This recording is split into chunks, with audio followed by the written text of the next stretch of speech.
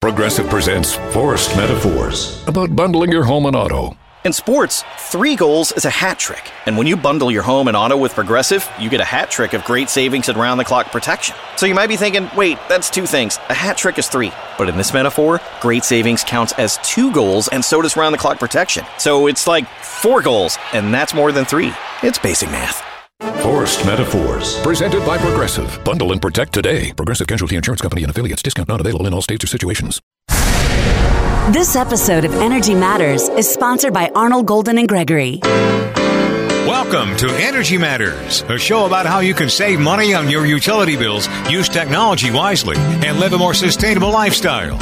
Here's your host, veteran energy regulator and clean energy expert, Commissioner Tim Echols. Thank you, Scott Slade. It's always great to be saving money on that power bill, using technology wisely, and living a more sustainable life.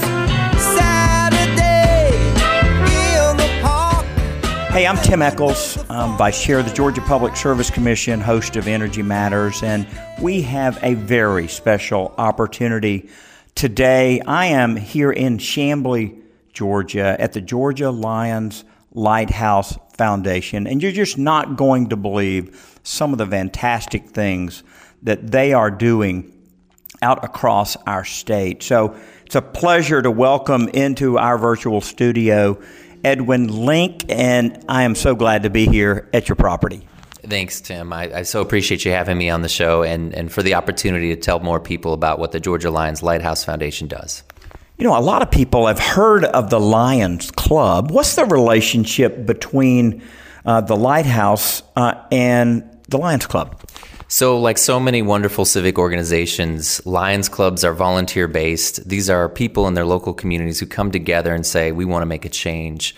I'm happy to say that back in 1949, a bunch of those Lions Clubs here in Georgia came together and said, we want to do something, and together, our combined efforts, we can do more. And as a result, they started the nonprofit that is now known as the Georgia Lions Lighthouse Foundation.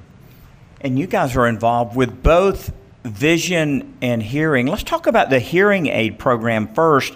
The program, the Georgia Hearing Aid Distribution Program, has been around for a while, and the Public Service Commission, believe it or not, is involved with this program. And I think that's probably the most shocking thing for people who thought I just regulated energy, and now they hear that that me, along with our colleagues, somehow are involved in hearing aids.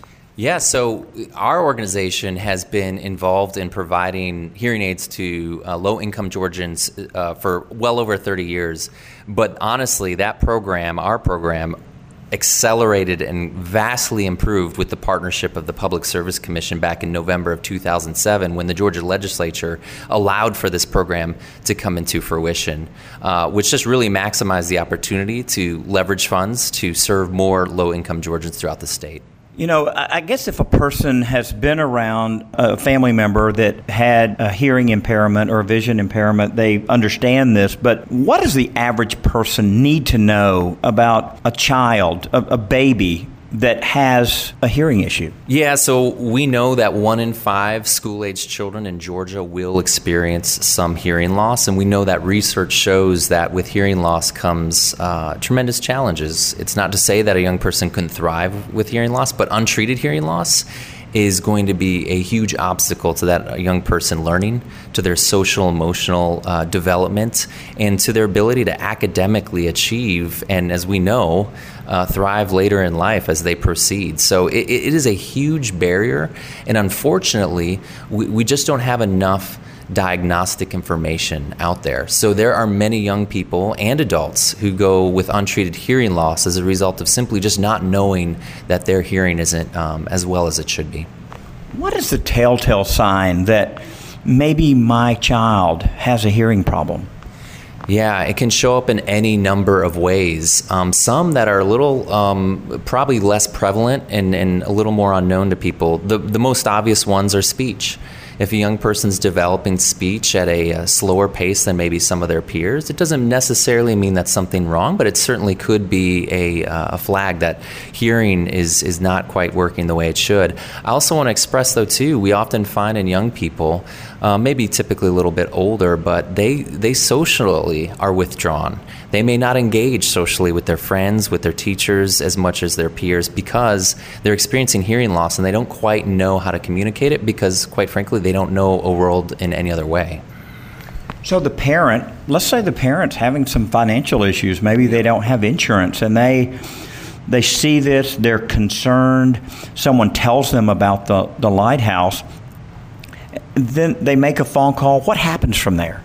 Yeah, when we come into contact with someone who may know that they, in fact, if they've already gotten a diagnosis and they know their child or they themselves as an adult are experiencing hearing loss, they come into contact by us. Ideally, their audiologist knows about us and they know about this great program. There is an application process. We want to be very clear. We only want to use dollars in the most efficient and effective use in serving patients who need us most. And when that person jumps through the application process, they still stay with their provider, with their audiologist. We work with a whole network of audiologists throughout the state, and we're able to financially support them so that they can stop worrying about the money and they can get the hearing care that they need. And to get a hearing check, it's not just one appointment, is it? It's multiple appointments. How does that work? Yeah, there's a whole host, a whole battery. So it's hearing and audiology is a much different breed than maybe what we might experience on the vision side, which I know we'll talk about later. But it's an ongoing. There are going to be frequent visits. So, for instance, when a young person, a child, gets diagnosed with hearing loss, they then have to go to a dispensing audiologist who can ensure that they're going to get the right device. These devices are highly technical, highly varied based on the user's needs, and then they have to get fitted. So they got to get an ear mold made. They have to go back and get it fitted. And even more importantly, because this device is right in their ear, they have to go at least 4 times back to the audiologist to ensure that it's been properly worn as well as properly used. I guess a young person maybe whose hearing has come alive, they're actually excited about that. Have you seen a change in demeanor? Yeah, we most recently were able to help a family that was in financial need. And this family was experiencing duress. We partnered with a few different groups. The hearing community is wide and wonderful. They all want to care and help. And as a result, this was a baby. We were able to get to them early. This is a good story because the baby was diagnosed early. There was financial hardship. However, because of this program and thanks to our partners at the Public Service Commission, we were able to meet the need of that child and that family. And as a result, this is pre-verbal, so the child's not yet speaking, but the amount of noise the child is already making and babbling back and forth with the mom has increased exponentially. And as you can imagine, the joy has increased. What a great story. Let's talk about vision just for a minute, because this is what I think a lot of people know the Lions Club for, collecting glasses, maybe having an optometrist come in, but it's more than that, isn't it? It is. We're lucky as an organization because we can, from soup to nuts, ideally serve a patient in need. Again, there's that basic screening. We can do that. We can serve with a full vision exam. And we're unlike any other group in the state in that we're a nonprofit, but we have a full optical lab, which is downstairs in this very building, which allows us to fabricate the glasses at a fraction of the cost, reducing those barriers to any patient. Then, we work with a whole host of ophthalmologists throughout the state that will help us work out surgeries. So if it gets even to that point with a patient, we can do it. So it's really the full continuum of ocular health that we like to provide. Do you find that there's more eye issues, more people that need some vision adjustment than hearing adjustment? You know, that's interesting. I don't have any hard data in front of me, but I will say I would hazard a guess that yes, that you see it more on the vision side only because more individuals are more apt to ask for help in that area. They're more attuned to the fact that this is a problem. My vision is blurred, or even worse, I'm having some other challenges. It's more apparent to them. And so as a result, I do think we see more patients on that side. Besides the hearing program and the vision program, are there other things that you all are involved in?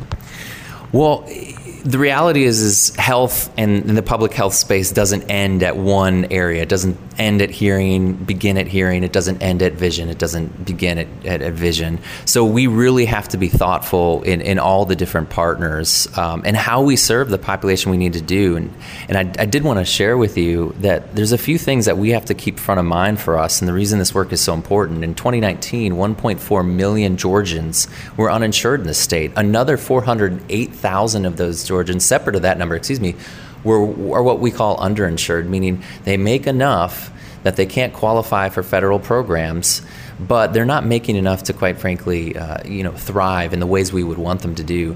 This is a financial imperative. The Hearing Institute released a study that also said that for adults with undiagnosed hearing loss can lose up to $30,000 a year in wages. That's not just an individual problem. That is a community problem. That's an individual who's no longer able to give back, sustain themselves, but also give back to their local community. So it's a real issue. And we're happy to work with FQHCs, with other charitable clinics throughout the state, and with other doctors who will have us. Just in our last minute, I know that I've seen volunteers working here before because y'all do get all these glasses and you have to sort them and do all that. Are there volunteer opportunities for folks? There are a ton of volunteer opportunities, whether it's you want to collect locally, do something as simple as collecting used eyeglasses or hearing aids and cell phones. We will collect those. We in turn do many things. We always like to say we are the Georgia Lions Lighthouse Foundation. We are focused on Georgia, but we have international impact. So these eyeglasses come into North America's largest eyeglass recycling facility, which is here in our office, by volunteers. They're washed, they're sorted, and then they're distributed throughout the world. How can folks find out about your programs and maybe be a volunteer or make a donation? Yeah, please visit our website at www.lionslighthouse.org. There are many different pages there in which you can volunteer, you can sign up to volunteer, donate, and just get to know a lot more about what we're up to. And what if a young person wants to be an audiologist and help young people for the rest of their life? How cool would that be? I would say please reach out to me. I am myself not an audiologist, but please reach out to me. My contact's on there, but additionally you can reach me at elink, E-L-I-N-K, at lionslighthouse.org. Email me and I will do everything I can to see to that dream. Thanks so much for being on Energy Matters. Thank you.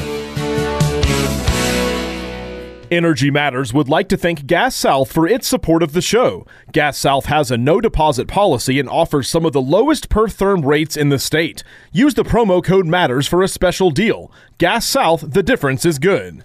Hey, Tim Echols here, host of Energy Matters. Solar's growing like crazy in Georgia, and I certainly say buyer beware. It's great to have companies like Creative Solar USA on the job. Russ, why do folks need to reach out to you? Tim, we're going on to our 14th year, and we have the best staff and most experienced installers in the state to get the job done right. You can find out more at creativesolarusa.com or call 770-485-7438. That's creativesolarusa.com. BMVW is the place in Metro Atlanta to get your used hybrid, plug-in hybrid, or fully electric car. They're located on the south side near the airport, but it is well worth the drive. Go online to look at their inventory at ev-hybrid.com and set up a time to see the vehicle or even drive it for up to 3 days. I don't know of anywhere else in Metro Atlanta that you can do that. That's ev-hybrid.com, the best deal in town. ev-hybrid.com, ev-hybrid.com. This episode of Energy Matters is sponsored by Arnold, Golden & Gregory, an AmLaw 200 law firm with 180 attorneys in Atlanta and Washington, D.C. They take a business sensibility approach when advising clients. They provide industry knowledge, attention to detail, transparency, and value to help businesses and individuals achieve their definition of success. AGG subscribes to the belief not if, but how. We thank John Gornall and all the attorneys and staff at AGG for sponsoring our show. Hey, Tim Echols back on Energy Matters in Athens, Georgia with Frank Gordon of the National Ready Mix Concrete Association, and we're at a Habitat for Humanity dedication. I guess initially, the house is not done yet, but we we are here because we want to see how they're doing these walls. Tell us about this technology, Frank.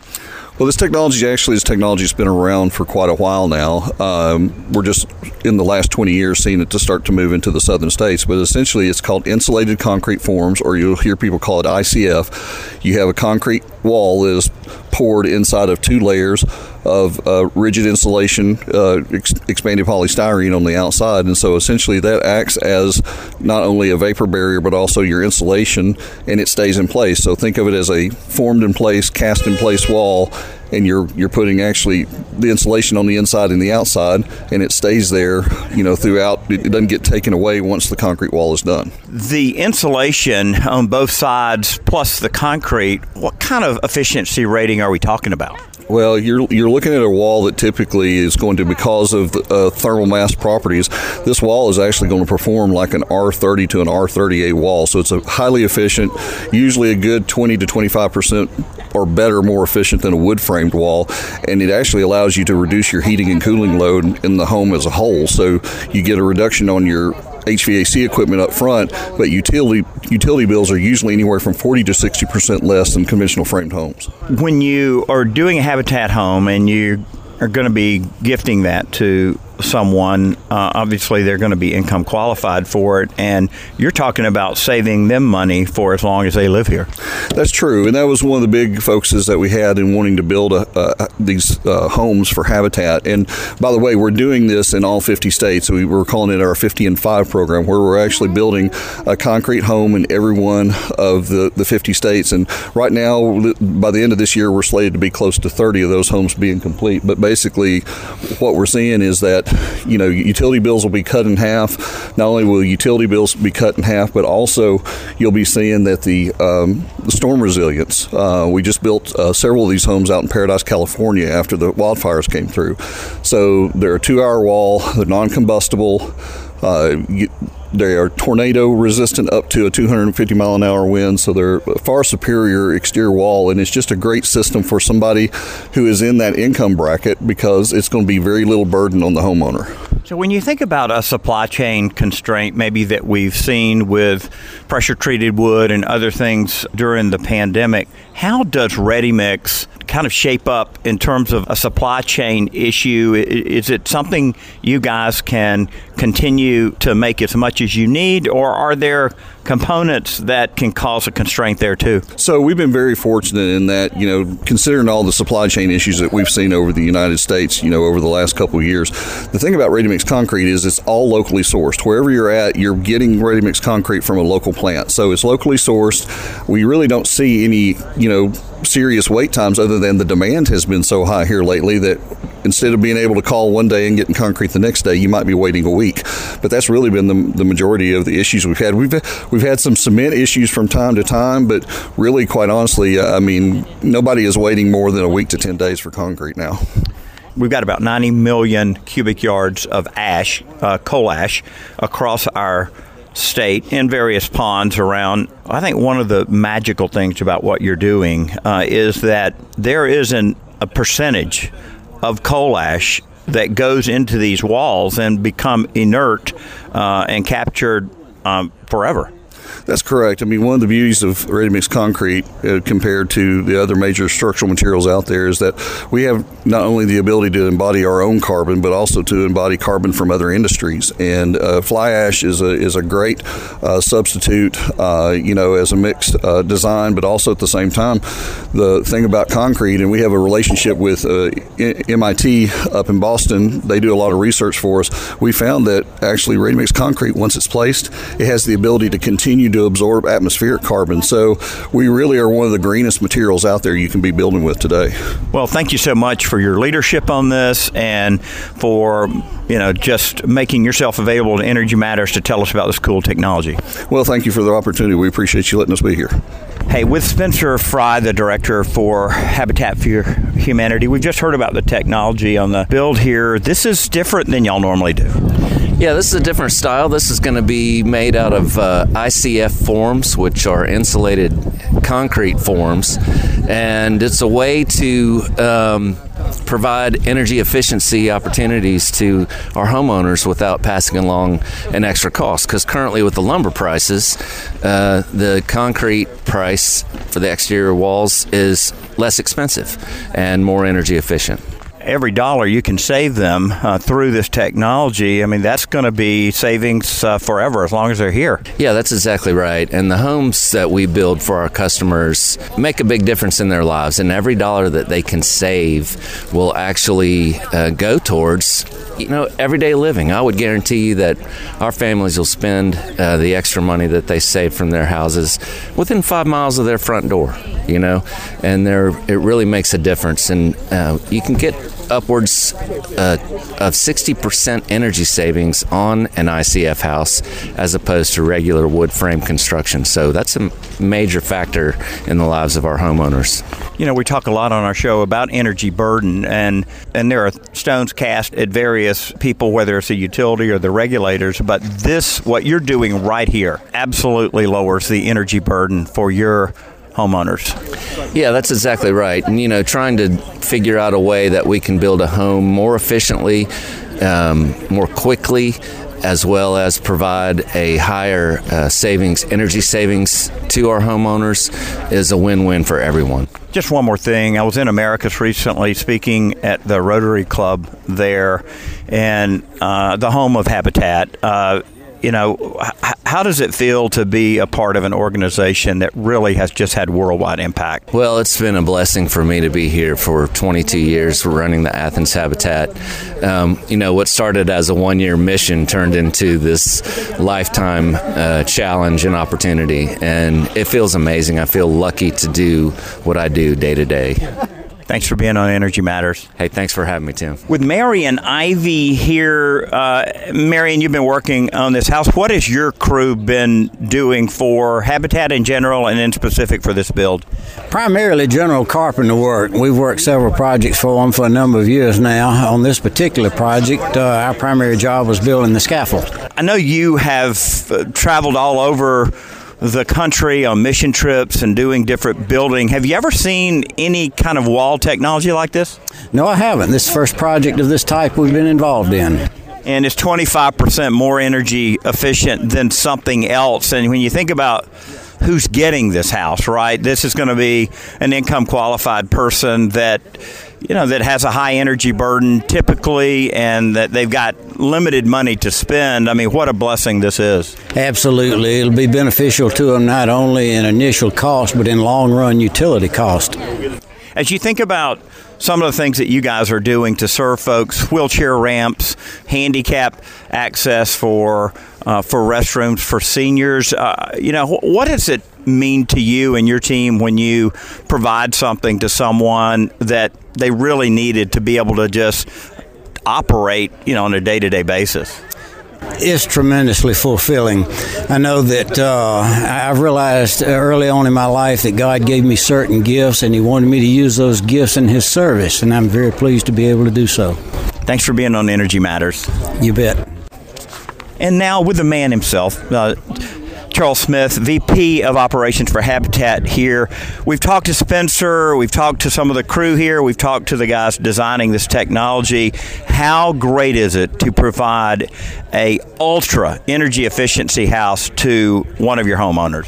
So we are over the top delighted about being able to provide this opportunity. The new homeowner, her energy bills will be 60% less than my energy bills. And we're able to pass that along to her, and we hope to be able to replicate this construction in the future as well.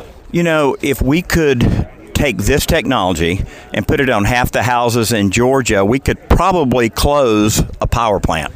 That would be great for me. I don't know what that means for someone from the Public Service Commission, but that would be great for me. It would be great for us. It would be great for our economy. It would be great for our environment. And we hope to be able to do this in a big way as we move forward.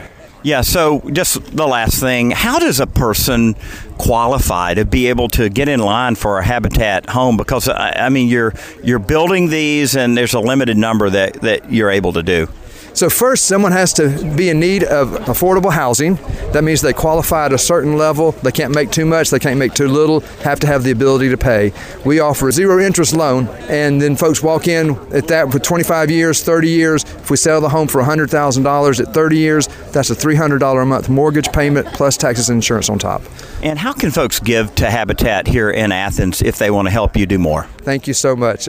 Go to athenshabitat.com, donate through there, or contact Charles Smith at charles@athenshabitat.com, and I'll be glad to take your money. And go Dogs. Go Dogs! Hey, wrapping up this segment with Eric Arnold, who's chair of Habitat Humanity Georgia. How cool is it to build a very energy efficiency house? Oh, it's very cool. So, my day job at Georgia Power is I run our energy efficiency programs. So to be a part of this Habitat project, knowing that we're not only providing equitable housing to somebody, but we're building it very energy efficient so they can not worry about utility bills as they move in, and they can enjoy the comfort of a home like many of us enjoy. So it's very, very exciting to be out here to witness this special occasion. And there you have it, just a great thing happening here in Athens, building a super energy efficiency home for a new homeowner. Tim Echols, stick around. We'll be back with one more segment. Know what's on your mind.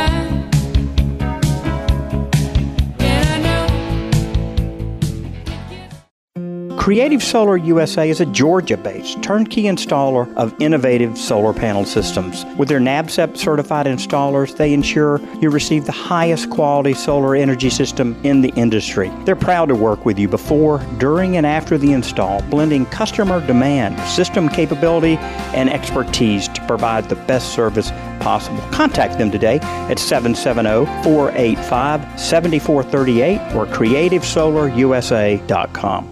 Hey, this is Tim Echols. We talk all the time on Energy Matters about buying a used EV instead of a new one. Let someone else pay the depreciation. BMVW Auto Sales, one of our show sponsors, can fix you up. Go to their website at ev-hybrid.com to see the ever-changing inventory. BMW has every brand, every type of EV, and they'll even let you test drive it for 3 days, show you how to charge it and drive it for maximum performance. That's ev-hybrid.com. ev-hybrid.com. Reducing pollution from the transportation industry is an important goal, and few alternative vehicle fuels offer the distinct advantages of compressed natural gas. I myself drive an F-150 CNG pickup. Marlin Compression, part of Marlin Gas Services, is helping to usher in this clean energy future to the Port of Savannah, too. Not only is Marlin Compression a trusted provider of CNG for fleet fueling, they are also working with Port Fueling Center on a state-of-the-art CNG truck fueling facility. Learn more about the distinct economic and environmental advantages of using natural gas for trucking fleets of all sizes, and explore all of Marlin services by visiting marlincompression.com. That's marlincompression.com. Calculate your savings today.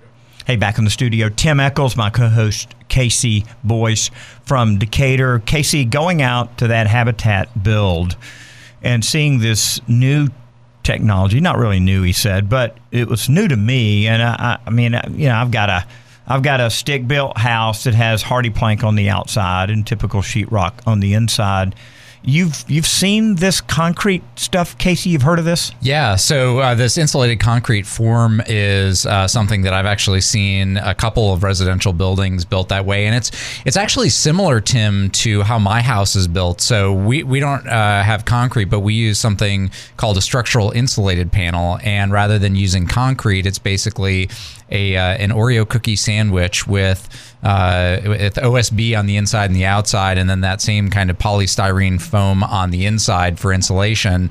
But being able to do it with the concrete makes it all the more stronger, and it's really cool. Yeah, so I hadn't seen this up close, but they had this polystyrene. They almost put it together like puzzles on the outside. So it's small pieces that are put together like a puzzle on the inside of what will be the concrete pour and on the outside. So the polystyrene was already there, and then they had this channel, I guess, in between where they're going to pour this concrete in.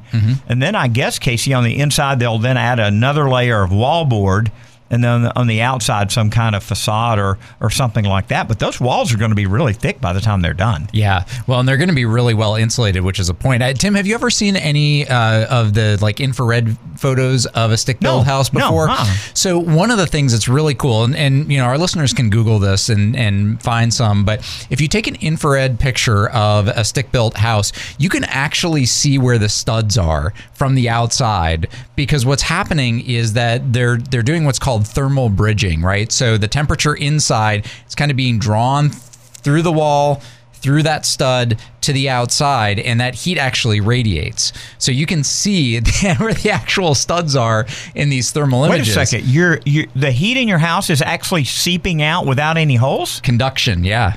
It's being conducted out through that. And so the cool thing about these insulated concrete forms is that it's a continuous layer of insulation. So you don't have any of that thermal bridging, and all of that warmth or cool air or whatever it is that you want to stay inside the home stays inside the home. Well, it's not like we're using any rare earth, elements to make this. How come more people aren't building homes with this particular style? Well, it's a little bit more complex. So both the insulated concrete form as well as the structural insulated panel, most builders just aren't used to using those. We've got a house in our neighborhood that is built with insulated concrete forms. Really cool house.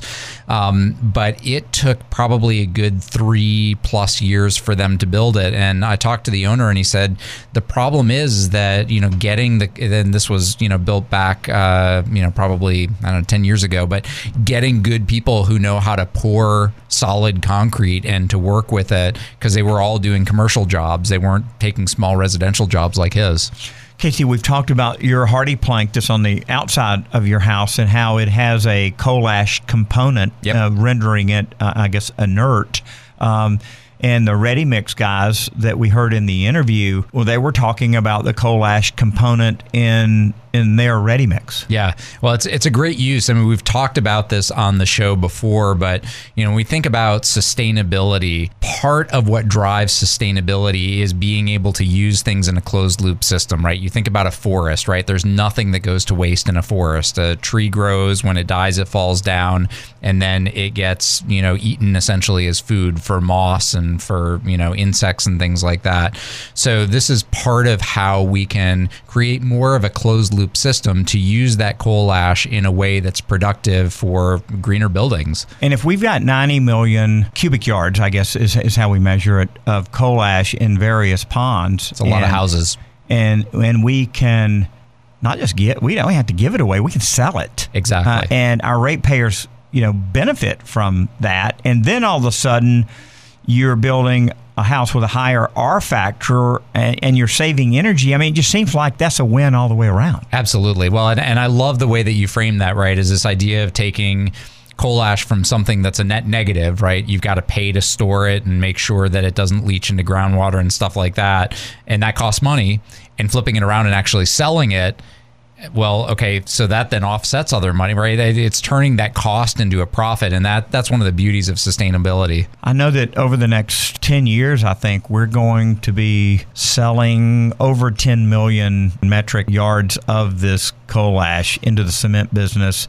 And one of the things that Georgia Power told me is that with all the coal plants that are closing, the supply of ash is decreasing, making our ash in the ground more valuable.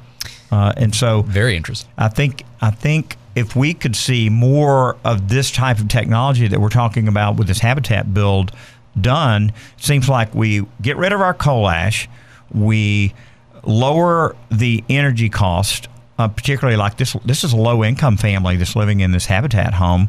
It's reducing their energy burden. Yeah, and we produce a safer home because it seems like this is going to be a pretty safe home against any kind of tornado or anything like that. Yeah, I'm not a structural engineer, but from what I understand, these kinds of homes, insulated concrete forms or structural insulated panels, are much stronger against tornadoes, against hurricanes than traditional stick-built houses.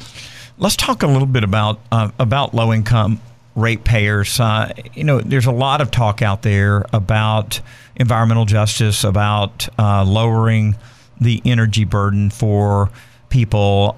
We obviously have a senior discount. We have this HopeWorks program for gas hot water heaters and gas furnaces that basically replace both of those units at no charge to a low-income homeowner over 65, who meet the income qualifications. That has been just a great blessing. We've got rebates available to people. We've got energy efficiency programs that we've rolled out, like the RISE program, which I modeled after the Pay As You Save program. Then we've got the Salvation Army, who is sitting there with millions of dollars, some of which we've provided to them through the Universal Service Fund, which is a gas fund that's really paid into by gas customers and the gas company. So there's a lot out there, Casey, but I mean the need is great. It is. And one of the things, Tim, that we found in our work is that low-income customers differ. And I'm going to make some broad generalizations here, but you think about, a student who may be counted as low income, but their needs are very different from someone who, maybe they're, 47 years old and they lost their job and they've got a family to support, right? And they're low income. And that person is different from maybe a retiree that's on a fixed income. And so, what we found is that, the utility approaches in helping those customers really need to be very different, and in a way that responds to the life stage and, sort of the ability of the person to engage with things. So it's nice to have a bunch of these different programs that are available so that folks are able to take advantage of the things that are meaningful to them. This RISE program, or the Pay As You Save program, in the branding that we gave it, basically would spend about $8,000 on a low-income person's home, which could be a heat pump. It could be the insulation, maybe both, depending on the size of the house. And we would guarantee a 10% rate reduction, or a reduction in their bill. Yeah. And in fact, if we couldn't guarantee that, we weren't going to do the program with them. Yeah. And you can tell me, Casey, why this might be the case. We had a number of people that qualified that would have saved the 10%, that had us come out, do the evaluation, but in the end, they would not pull the trigger and agree to it. And why do you think a person would be fearful of that? Well, I can't speak to the particulars of the program, but one of the things that I've seen a lot of times from utility customers is kind of a questioning of motives. So saying, okay, wait a minute, you want me to spend less on this thing that you sell me, right? And I think, part of it is, people don't understand that in a lot of states that there are specific, in Georgia too, that there are specific targets that the utilities need to meet around things like energy efficiency. And so there's an actual regulated, kind of, you've got to go do this thing for a lot of utilities. And the fact that, and probably far too much for what we want to go into this morning, but utilities don't necessarily make their money from selling electricity, right? So, there is a little bit of a kind of mix there between what the utility's financial incentive is and what customers are. But there's some skepticism that folks may have. Casey, when we come back for our last segment, I want to talk about personal touches that utilities can give to improve customer engagement. You've studied that. I want to talk about the difference between more communication and less communication, and how that impacts customer engagement. I want to talk about this finding that utility programs typically aren't reaching the suburban and rural customer, and the impact that might have, as well as this issue regarding natural gas utilities. We think about Southern Gas, Atlanta Gas Light here, and what they're facing in terms of a customer defection and why that's happening. So great stuff from Escalent. Hey, Casey, just in the last 10 seconds, where can folks find the study? Yeah, if you want to log on to our website, it's at Escalent, ESCALENT.co. Yeah, we'll talk about this study when we come back. I'm Tim Echols. You're listening to Energy Matters.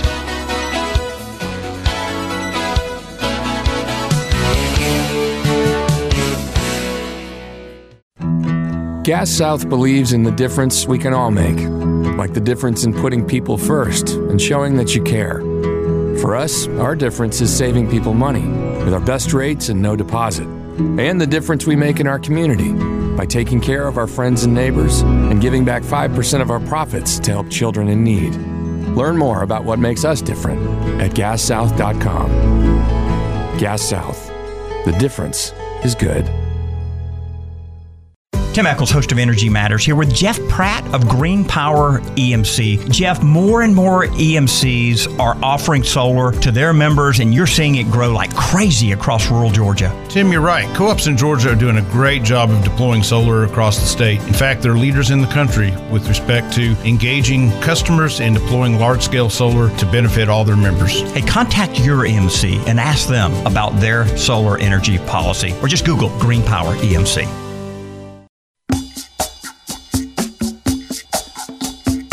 This segment of Energy Matters is sponsored by Hall Booth Smith. This law firm works with over 88 Fortune 500 companies, and they have offices from Brunswick to Athens, Tifton to Columbus, and of course Atlanta. We'd like to thank Hall Booth Smith for the great work they do with school boards, hospitals, cities, and counties all over our state. See more at hallboothsmith.com. Hey, Tim Echols back. Last segment with Casey Boyce as we talk about the Escalent study. Casey, folks may be just joining us. What is Escalent and why are y'all studying? So we are a human behavior and data analytics company. We work with industries that are undergoing disruption, including energy utilities, and help them understand their customers better so that they can serve their customers better. So we're really studying how utility customers engage with their energy utility across the country.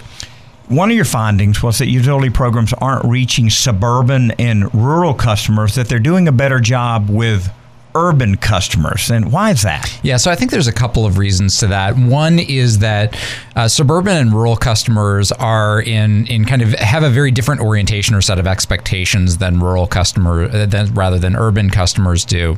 So let's talk about rural customers first. That more than anything else, they really want to save money on their utility bill. So they don't really care as much about, I'm speaking in broad brushstrokes here. Not everyone falls into this, but in general, they don't care as much about things like, making their life more convenient or environmental benefits. They just want to save money. And so utilities historically have not been very good at marketing programs or even just providing programs that help customers save money. So there's a little bit of a mismatch between what they want and what they're getting. Suburban customers, they also want savings a little bit more than the urban customers, but they also tend to be in a very different life stage. So they tend to be mid-career with families. They're very busy. They've got a lot going on, and they just simply don't have the same amount of time to engage as other customers do. And then the last reason here is really about, who works at utilities. And we work primarily with investor-owned utilities like Georgia Power and others like them around the country. And they tend to be located in cities. So the people that work there tend to have a little bit, kind of better orientation towards, okay, the people that live in cities like I do, this is what they want. And in fact, I talked to a client the other day where one of the people there actually lives out in, she's got a farm, has horses, 20 acres. And she's like, oh yeah, I need to start talking about my experience with my colleagues more. So is it the fact that younger people live in cities and they've got phones and they're on them and the utility can send text messages and they're on their phone all the time, or not really? That's part of it. Younger people tend to like, what I'd call newer digital channels like social media, like mobile apps, things like that. Older customers, which tend to be in more rural areas, they're more comfortable with websites and email. So it's a, sort of a little bit different orientation towards some of those digital service channels. But yeah, I think that does play into it. We featured recently Bill Branham on the show, and I had a chance when I was in Valdosta to go over to his house. He's been a friend for a long time, and he's building this neighborhood of net zero homes, and or getting ready to build it. So I was down there. I invited him to the Rotary Club where I was speaking, and he said, hey, do you have time to come and look at my house? I'd never seen it. We drove down about 3 exits from Valdosta, and he has this 40-acre cleared, beautiful, perfectly flat field. His house sits in the very middle, and on the back of it is a solar sun world mounted on a pole, a 12-kilowatt solar array that tracks with the sun. Wow. He's got spray foam insulation. He's got, super high SEER heat pump, and it's a net zero home. And he has gone to great trouble to do this, and he wants to build a whole neighborhood around this house and make the house kind of the clubhouse. Oh, cool. And so I'm really pumped to see that. He's a rural customer. Yeah. And we were talking about, EVs in South Georgia and whether or not, folks down there would be interested in a net zero home. And I do think he would have a harder time in Valdosta than, say, Decatur. Yeah, quite possibly. I mean, I think, look, there are some commonalities. People want to save money. They want to live in a comfortable home. And some of these things around net zero homes can help them accomplish those things. Your next finding in the study was that, in general, more communication produces higher customer engagement. Why is that? Yeah, so, I mean, this just comes back to, if you don't know about it, it's really hard to be aware or to do something about it, right? So, utilities have a lot of different programs and offerings, whether it's different service channels. Some of them have smart speaker skills, right? You can talk to their Alexa skill and have it tell you your bill or energy savings tips. But if customers don't know about it, they're not going to do it, right? And so the more the utilities are talking to their customers about what they've got, the more likely it is that customers are going to be using the things that they've got. One of the big findings, though, Tim, is that about a third of customers say that they don't recall anything from their utility. And so that's a big opportunity that we see, nationally for utilities, just to reach more customers and put information that's meaningful to those customers in front of them.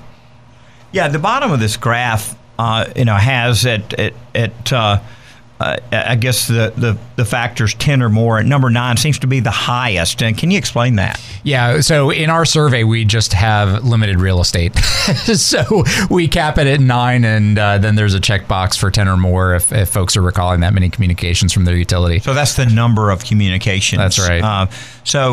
And communication, does a bill message count as a communication? Absolutely. Yeah. I mean, it's basically being aware of something that the utility is trying to tell you. And it could be about what they're doing in your community. It could be about a program that's available to you. Anything. What about an ad at a football game? Absolutely. That counts absolutely. Yeah. You've got a finding that says personal touches help improve customer engagement. Is that an ad or is that something else? No, that's more about engaging with someone who works for a utility. And so we look at that in kind of two ways. One is if you have field service, right? You've got someone that comes out to your home to relight, your pilot lights after your gas service has been disrupted or after you start gas service.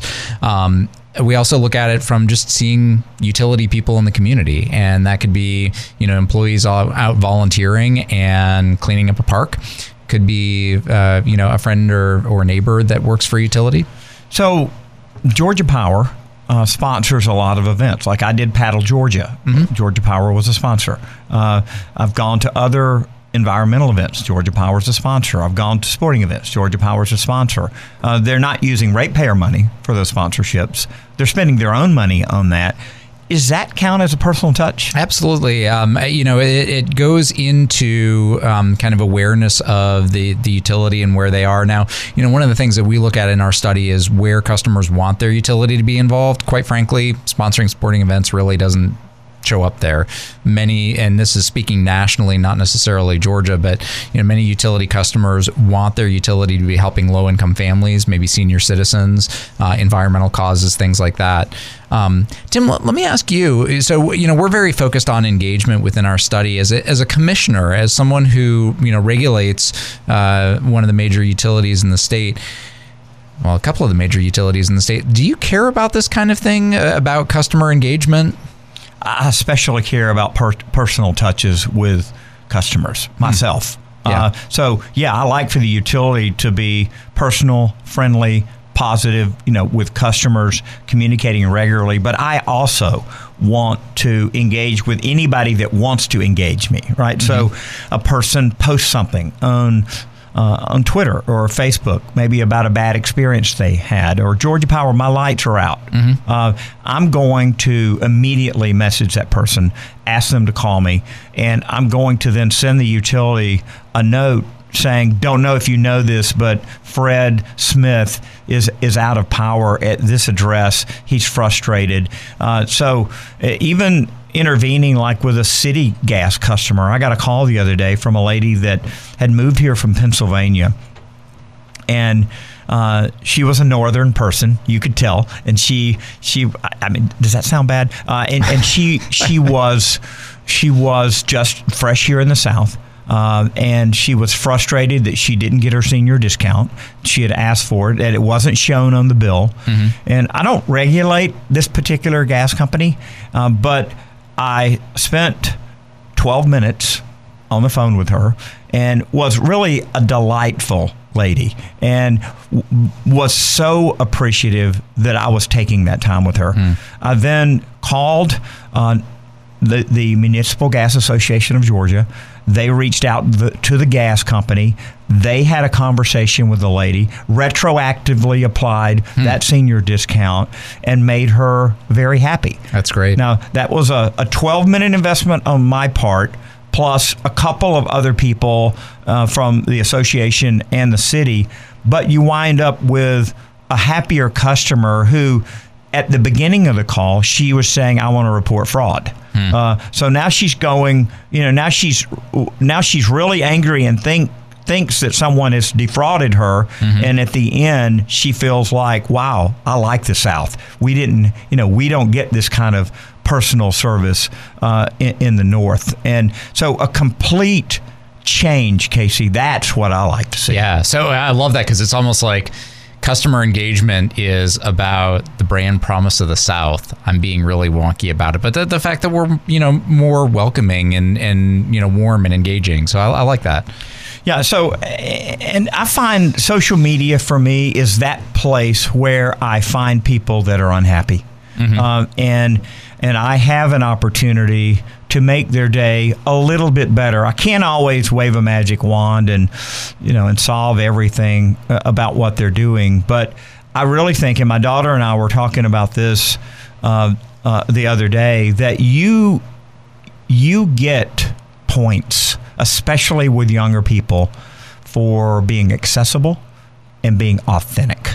That counts, and it's so important. Well, I hope you find our show authentic and great. You can find back episodes at WGAUradio.com and click on demand. Casey, thanks for being on today. Always fun. Hey, Tim Echols here. I hope you have a fantastic weekend and continue to listen to Energy Matters.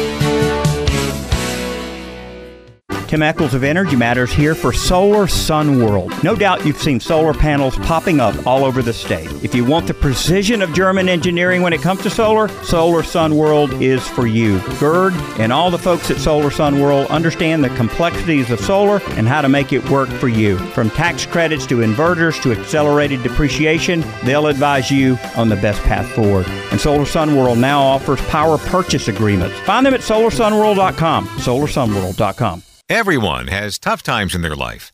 By checking the Project Share box at the bottom of your utility bill, you can make life a little easier for your neighbors. Your $1, $2, or $5 checkoff is matched by the utility and then used by the Salvation Army to help folks having a tough time paying their energy bills. It's that easy.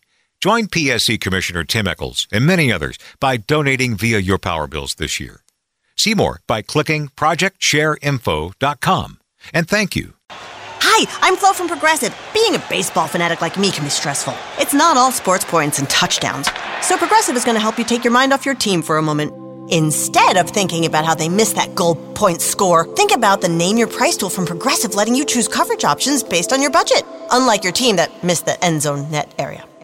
Well, anyway, hope this distraction about Progressive's Name Your Price tool was helpful. It sure kept me from thinking about all those penalty balls. Yay, sports! Progressive Casualty Insurance Company and affiliates. Price and coverage match limited by state law.